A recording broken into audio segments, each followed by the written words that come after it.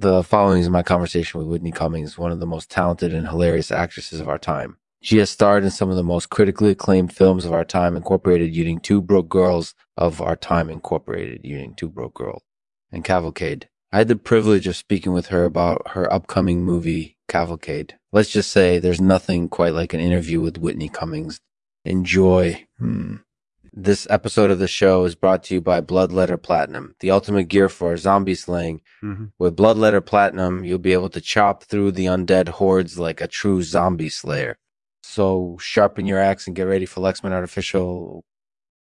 Whitney, thanks so much for coming on the show. Well, thank you for having me, Lex. It's been a while. Yeah, it sure has. So can you tell us a little bit about your upcoming movie, Cavalcade? Yeah, so Cavalcade is a comedy drama film that I'm starring in with Toni Collette and Patricia Arquette.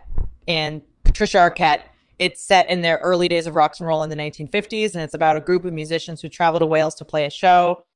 It's actually quite an interesting story, and it's been a long time in the making. So I'm really excited to finally see it come out.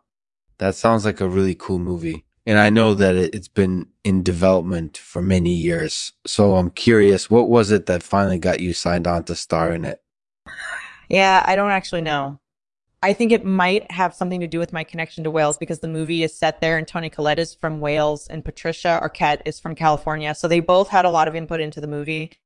But really, I just want to do good movies. So whenever someone asks me to do one, I jump on board. Well, that explains it then. And speaking of good movies, your career has definitely taken off over the past few years. Can you tell us a little bit about how that happened? Well, I think it's just because I'm really funny and people seem to like my comedy. It's always nice when that happens because comedy is such an important part of my life. And luckily, my fans seem to appreciate that too. So thank you everyone for supporting me over the years.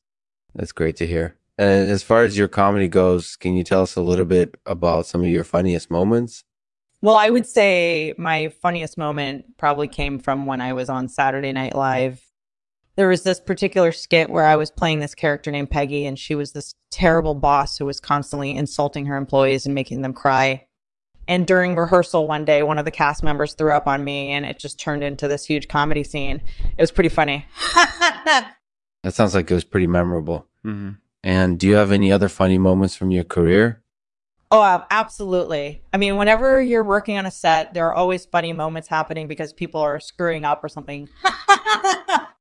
But yeah, overall, I think my funniest moments have come from doing stand-up and movies because those are two mediums where you can really let loose with your jokes. That makes total sense. And speaking of comedy, do you have any advice for aspiring comedians out there? Well, absolutely. Comedy is all about timing and finding the right balance between being funny and also keeping things entertaining for the audience. If you can do that well, then you're on your way to becoming a comedian. But yeah, just keep at it and don't give up. If something doesn't work right away, then don't be discouraged. Keep trying different things until something sticks. And remember, comedy is all about communicating with your audience, so make sure that you're delivering your jokes effectively. That makes total sense and definitely sounds like good advice for anyone looking to pursue a career in comedy. Thank you, Whitney, for sharing some of your wisdom with us today. It was truly enlightening. No problem, Lex. So, since you've been in the industry for so long now, what's your favorite memory from your comedy career? Oh, that's a tough question. I mean, there are so many funny moments throughout my career, but I would have to say my favorite one might be when I won the EST Comedian at the Just for Laughs Awards in Montreal. It was a really surreal experience because the room was completely packed and I was on stage delivering my joke and everyone in the audience was laughing so hard. It was just a really awesome feeling to know that my comedy was judged on a random basis and that it had resonated with so many people.